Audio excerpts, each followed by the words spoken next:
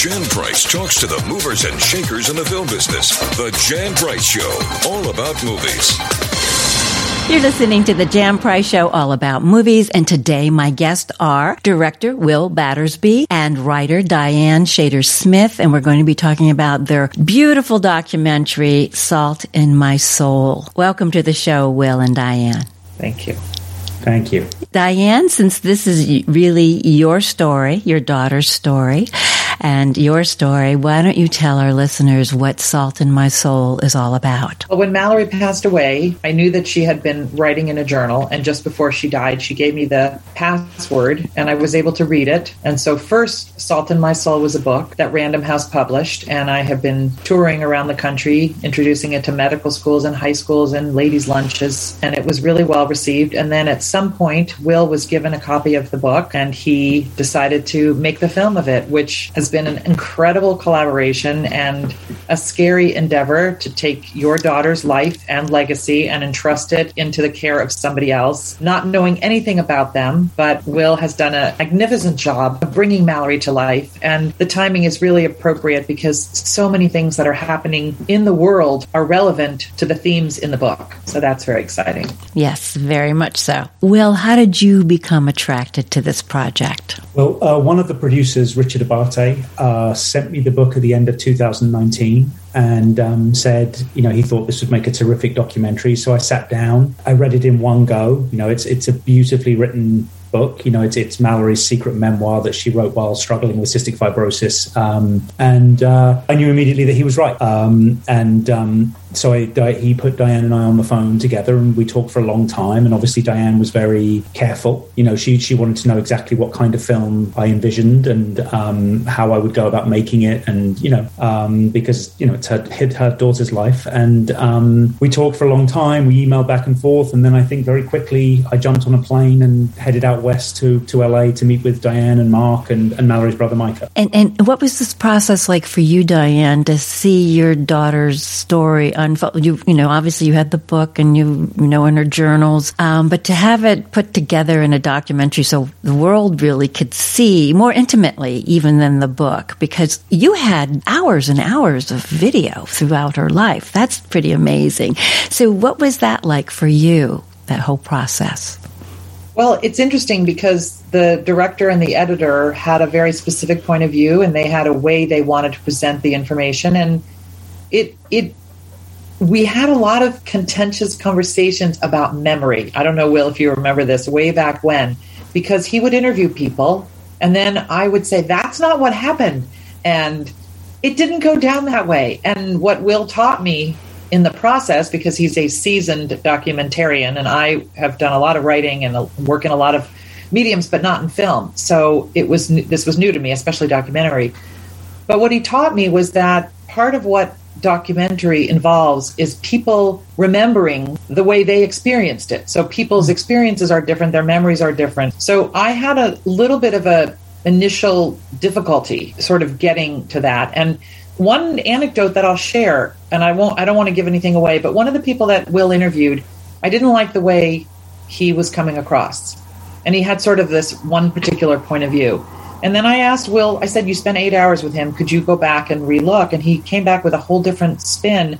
And what I realized, this film is Will's vision. It's Will's execution. And it is the way he sees it. And I do realize now, since every person had hours and hours and hours of interviews, he picked what he thought was the right way to present the film. And I think that's where the trust has to come in. And I initially hammered him a lot. What is this film about? What are you writing about? What are you directing? How are you putting this together? Because the one thing about Mallory, as you said, she left audio, she left video, she left written material, and I parented her very closely as a helicopter mom in her life, and I have done the same in her death, with her legacy, with her material. But all I can say is, Will, as they say, what's the analogy? Knocked it out of the park, and I'm very, very thrilled with the way he is introducing, and I give April Merrill, the editor, credit too, the way they introduced Mallory into the world. I couldn't be happier with. And I think it's going to allow everybody that's participating with us on this journey to do a lot of good and to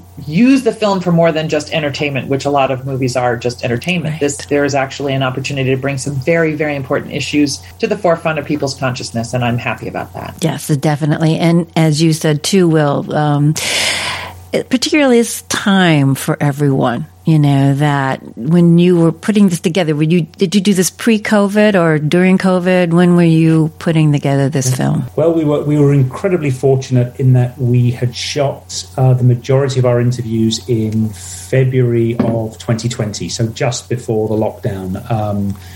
I had wanted to do a few more interviews. There were a few people who sadly I couldn't get to because everything just shut down.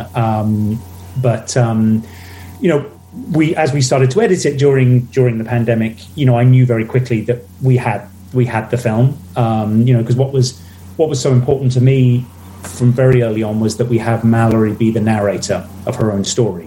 Because this is about her direct experience. And that was, it was an incredible journey of discovery, of finding, we knew there was a lot of material. Mallory recorded podcasts, private audio, there was, phone video, but there were, some amazing moments. I'll tell this one story. I was sitting with Diane in her office in LA, and she was showing me a local news piece from Pittsburgh from when Mallory had her transplant. And there was some footage in it that I assumed was stock footage, amazing stock footage of a surgery. And I said to Diane, "Oh, that's the most incredible stock footage I've ever seen." And she said, "Oh, no, that's not stock footage. That's Mallory's actual surgery." The University of Pittsburgh had actually filmed it because they were using some extraordinarily experimental techniques during that particular operation. So we ended up with this amazing, 4K footage of that surgery. So it was difficult because of lockdown, but it also gave us the space and time to discover the film and really sit with it. And, I think it ended up being exactly the film it needed to be. How long was the filming process? It was actually fairly short for a doc. So we ended up doing most of our preliminary interviews in a 2-week period. And then we traveled around the country picking up the various other pieces that weren't California based, because most of the interview subjects were in California. Probably all in, it was probably a month's worth of actual shooting. That is short for a documentary, yeah. Definitely. And that's because you had all... But the follow-up question has to be, because what they say is a film is not made in the shooting, it's made in the editing. Right. That was my next question. How much time? I would ask Will how much time you spent editing. That's what's my next question, Diane. You took the words out of my mouth. Okay, that's exactly. I was following up with that question. How long did it take in the editing? Because that's usually, you're right. Everything happens in the editing room. Yeah, it was probably about 9 months of editing. So a long time, because we also, we had some, again, extraordinary discoveries along the way. One of the moments, I'm sure you saw the film. So, there's a sit-down interview with Mallory herself, which we were incredibly fortunate to find. A young choreographer called Jacob Jonas had interviewed Mallory as the basis of a dance that he was choreographing. And he had this footage and had shared it with Diane. Diane had never watched it because it was too painful for her to watch, but we got it. And then there was this amazing moment about, as we were kind of finishing up, and we were looking for the kind of, the highest resolution of all the images we'd used in the film. And I contacted Jacob and his partner, and they said, "Oh, by the way, we were running a second camera." So we had the sit-down interview, and then we reopened the film because we realized, we're going to definitely want to use some of the angles. So, some of the cutaway shots of Mallory and her dog and, all of that stuff ended up going in very, very late in the day. And then, of course, we may have to reopen the film too because of the end of the film with the, the informational cards, because the technology, that Mallory's case has inspired and the research has already changed since we locked picture. So I would imagine that within sort of 6 months, we'll have to go back in and make some changes to that as well. Diane, how involved were you in the editing process? Were you involved at all? I had a lot of opinions. I'll let Will answer that, but I had a lot of opinions. Yeah. Well, no, it was. What I said to Diane very early on when we were talking before we, finalized the deal for us to make the film, was, this was never going to be a kind of gotcha documentary. I knew this was a kind of a beautiful, it feels very much like a narrative feature, right? Mm-hmm. It's a coming of age story about this girl trying to live fully and richly while knowing that she's dying, and the kind of extraordinary choices she makes. So I wasn't too worried about, really wanting Diane's opinion, because it's a portrait of her daughter, and I didn't want to make any fundamental mistakes. So at key moments we would share the film, and then Diane and I would spend days talking about it, and as she said, she had interesting moments of butting up against other people's memory, and as I said to her, look, these are their memories. We can't change what they remember happening in those moments, or who they remember being in rooms and what was said and how it was said. And I hope at least, and it was a very moving experience for me to have Diane be involved, because I could also see her, she's a grieving mother, right? And still is grieving and will always be grieving in a certain way. But, I could see a change in her relationship to it. And and an easing somewhat. I felt, I don't know if you agree with this, Diane, an easing somewhat for her. So it was a very unique and special experience, actually, for me to have Diane involved. And it meant a lot to me. It wasn't about me doing something for her, though that was part of it. I was also getting an immense amount out of it. And it's interesting because, first of all, the experience, as he said, got a little bit easier. I think what happened was kind of a combination of things. In the beginning, Will, and I remember saying to him after 2 weeks, "Oh, you think you have everything, but you'll be back, because you don't, how could you possibly know in 2 weeks what it took us a lifetime to learn?" And I fully expected him to come back, and then COVID happened, and there were very specific people that I wanted to be in the film that felt imperative to the film. And the truth is, what you learn is nobody's indispensable, and other than Mallory, anybody else could have been left out of the film, and there was other people that could have been, and it would have contributed greatly, but it just didn't work out that way. But really, over time, the reason I sort of softened is because Will got to know me, he got to know Mallory, he got to know the material, he got to know her through other people, not just me. And having that luxury of time, where I do think COVID was very beneficial, it enabled Will to live it. He got to live the story, because you have a different experience as time passes, and as rereading passages. I do remember some moments where I said, okay, this is okay. Like, this could go this way, but, talk to so-and-so, or look at this, or maybe think back about that, or so on. And, sometimes I have the luxury of 25 years of experience, right? Will was very new to this. But now, after 2 years, I would tell you that I would completely trust Will to go out on the road and tell the whole story. I mean, I have very vivid memories. I swim in the morning, and I swim in memory of Mallory, who liked to swim and used to get mad when she would be on a port or a pick line and couldn't swim, and her friends would say, "I don't want to get my hair wet." And so we swim to honor her memory. And I remember I would get out of the pool, where I would have been ruminating, and I would call Will, "What is this film about? What are you making this film about?" Because I wanted to make sure. This was early on. And now I hear him talking about the film. It's like, whoa, wow. And then he will now say something that I haven't thought about, which will lead to something that we're doing that has shown me that he's fully launched. He's a certifiable spokesperson for Mallory, and probably the only other person that I would trust, really, truly the only other person I would trust. Even my husband, I think, is kind of, doesn't pay as close attention to the detail and hasn't immersed himself in the material the way Will has. So he has now earned the right to go out and speak on Mallory's behalf and present a film that he created to the world. So it makes me very happy. And there's been a lot. And I should add, Diane has been trying to get herself cut out of this film since day one. I knew very quickly after meeting Diane, and I'm sure as your viewers and listeners will understand, Diane asked one of your follow-up questions for you. Yes. I knew Diane would make a great character in a movie, right? Ultimately, and there is that wonderful, that stuff between Mallory and her, and She saw the film for the first time on the big screen a few weeks ago, called me immediately and said, "You have to cut me out of this," but I'm not going to. Well, that's what I was going to ask you, Diane. What was your reaction when you finally saw the film in a theater with other people? Well, there was only 3 other people because it was COVID, and it was a private screening that somebody arranged for us.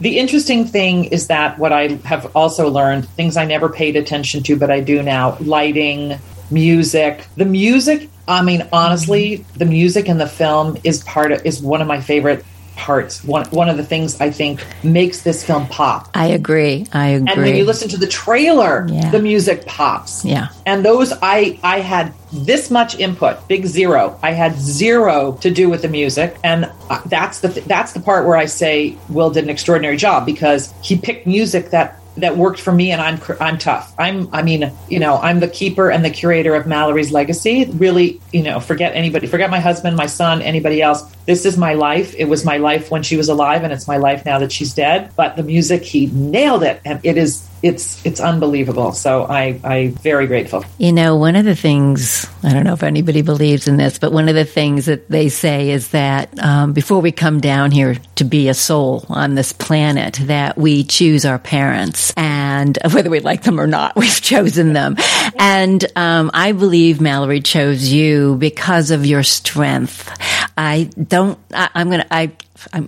was hoping I would get through this interview without crying, because I cried so much. You cry or I'll cry, don't you? Yeah, I can't. I can't do it. I'm going to try not to. But I cried so much of this film. And actually, even in preparing for this interview, I was, taking a shower this morning, and I started crying. And I was like, okay, Jen, you cannot do this at all. But you have such strength, such strong inner strength. And that's what you need to have in order to go through what you went through with this extraordinary woman. She is an extraordinary young woman, and the fact that you have been able to honor her with this beautiful, beautiful documentary, plus the book that Salt in My Soul, the book too, for those who would like to read that. It's really beautiful. I want to talk a little bit about your husband and your son. I have a question about your son, because, obviously he and Mallory were very, very close, but I have to believe, and I thought about this, being a sibling, when you have a sibling that's ill, and everything has to revolve around her and her illness. Unfortunately, cystic fibrosis is not one of those easy illnesses. And yet he remained close. What was that like for him? Because I would think, he might have gotten a little jealous and a little upset sometimes that his sister was getting all the attention, but that didn't come through in the documentary at all. Was there anything like that between the two of them, Micah and Mallory? I can honestly say no, there was no jealousy. I would split the question in half. I would say that Micah was an incredible brother to Mallory. I would say Mallory was an incredible sister to Micah. I also think that as parents, we made decisions that a lot of our friends didn't agree with, and I called it the divide and conquer strategy. So, for example, if Mallory had to do treatment, but Micah had a baseball game, we would split up. If Mallory was swimming in a swim tournament, but Micah had a robotics tournament, we would split up. And so we would oftentimes split our time so that each child had a parent. Mm-hmm. Now, so he wasn't jealous. He didn't feel left out. Now, the second half of the question, how did it affect him emotionally? It was horrific. I don't think I understood. You think you're doing everything great. You think you're being the best parent you can be. We did divide and conquer. We made sure Micah got to everything he ever wanted to be part of. But at the end of the day, it is not possible, if you're a caring person, to have a sister watch her suffer and die, mm-hmm. and not be destroyed by that. You have survivor's guilt. Why? Mallory was the perfect child. I know he's often thought, she's the perfect child. Why am I still here when I'm the fuck up? He's a lovely, amazing, and caring soul who is learning to do great things with his life, but he did have to live in her shadow, and I do see that now, and I think that ultimately he is a kinder, more compassionate and caring person. He has a fabulous, lovely girlfriend who we adore, and she tells me all the time how much she loves him, which makes me very happy. But it's been a hard journey for him, and there is that unaffected sibling syndrome, which is real. Right. It's real. Don't let anybody ever pretend it's not. But that doesn't mean that there's anything, what would I have done differently? I would have loved for my daughter not to die. Right. I would have gotten her this treatment sooner, but... Right. And I would just like to add, if you're fans of the music in the film, Micah actually, I asked him, he composed a piece of music that's in the film. He did? Wow. Yeah. Amazing. Yeah, amazing. The scene where Diane is looking at the childhood photos on the floor of her office, that piece of music is Micah's, and it's actually, I used it in the trailer as well. He's an incredibly talented guy. Beautiful. beautiful. That's wonderful to hear that and know that too. That's what, the show is about, enriching your experience when you watch a film. So when people go to watch the film, they will know these little details and look for them when they're watching it. So let's talk about your extraordinary husband also, because, he was... The two of you were definitely a team, and in how you worked together, but he was relentless in his pursuit to find a cure. Can you talk a little bit about your wonderful husband, Mike? Yeah, he's an amazing dad, an amazing husband. And early on, I said to him, I will take charge of fundraising and social and medical appointments, but I don't want to put myself into the research. I just didn't want to do it. It was too much and not my expertise. He's a real, true intellectual. He was a nuclear engineering undergrad. He has a Harvard Law degree. He's a brilliant thinker, and he likes that stuff. So we had an easy division of labor there. I have a very deep regret that when he brought up phage therapy to Mallory and me initially, neither one of us thought it would happen in time, and I didn't pay any attention to it. And I have my deep regrets for that. He pushed up against a lot of closed doors. He ultimately was successful in getting it for her. And you'll hear in the film, you may remember, he mentions pig's lungs, which will at some point be viable, but not in Mallory. It wasn't anywhere close enough for Mallory's lifetime, and we're still not there yet. But now, when she passed away, he said, I couldn't save my daughter, but I want to save other lives. And he introduced the idea of phage therapy to the Cystic Fibrosis Foundation, because that's a population of approximately 30,000 who at some point their lungs will give out. And his vision was to treat kids with CF with phage therapy before their lungs gave out so they wouldn't need a transplant, because transplant is fraught with all kinds of problems. And I was very worried when Mallory died that Mark was going to kind of go off on a limb and, just quit his job to travel the country to try to get phage therapy. And we talked about it for a long time. I didn't think that would be good for him, because I knew what he needed to do was go back to work, heal himself. Women heal differently than men. And so I told him that I would carry the baton, and I have been the amplifier and the megaphone. And part of why I wanted to get the documentary made was, and I told Will this early on, I want Mark's place, along with Stephanie Strathdee and the different players involved, to be recorded in history. Unfortunately, Ben Chan, who's one of the original guys who was doing research and work with this, he didn't get to be interviewed because of COVID, but I really wanted, and Dr. Chip Schooley to be acknowledged, the people who, and Dr. Joe Paluski at UPMC who said yes. I mean, there are very specific people who paved the way for others who will benefit and will live. Right. And so that's the legacy that Mark wanted for himself, and I think he now can ensure that that legacy has been established. Yeah, definitely. And what a wonderful gift from all of this too. Will, what did you learn? We only have like a few seconds left. For you, what did you learn from putting together this documentary that you didn't expect that you would learn or grow, or any revelations that came from doing this documentary? Yes, there were a lot, and I think actually Mallory's message is a very simple message, right? And I think it's, and it was very poignant during the pandemic, where a lot of us lost loved ones, which is to really, live simply, love as much as you possibly can, engage with the world. That was the extraordinary thing about Mallory. She could have really turned inward, but she chose to turn outward, towards environmentalism. And, I think, the sort of the mental health component, the sort of, I would say the one mistake Mallory made was that she didn't share everything, with her friends that they would have wanted her to share, the difficulties. I was thinking about that a lot while making this. But yeah, I think get out there, create, embrace the world, and love the people around you. What a great message. What a great message. Where can people see Salt in My Soul? Will? So the film is being released in theaters in LA and New York on January 21st. It will then be released digitally on iTunes, Apple, Amazon, in 50 countries around the world, including the United States, on January 25th. And they can go to our website, which is saltinmysouldoc.com. Wonderful. Thank you both for being on the show. Such an honor. And everyone, please check out this beautiful documentary. Have your family watch it. Salt in My Soul. Thank you. If you have missed any of the Jan Price shows all about movies, you can go to my website, thejanpriceshow.com, and all the shows are archived there. Or you can listen to the show wherever you listen to your favorite podcast, the iHeart Podcast Network, Apple, Spotify, Google, you name it, we are there. Also, you can go to our new YouTube channel and please subscribe and like it. And you can follow us on Instagram and Twitter at The Jan Price Show. Thank you all for listening. Jan Price talks to the movers and shakers in the film business. The Jan Price Show, all about movies.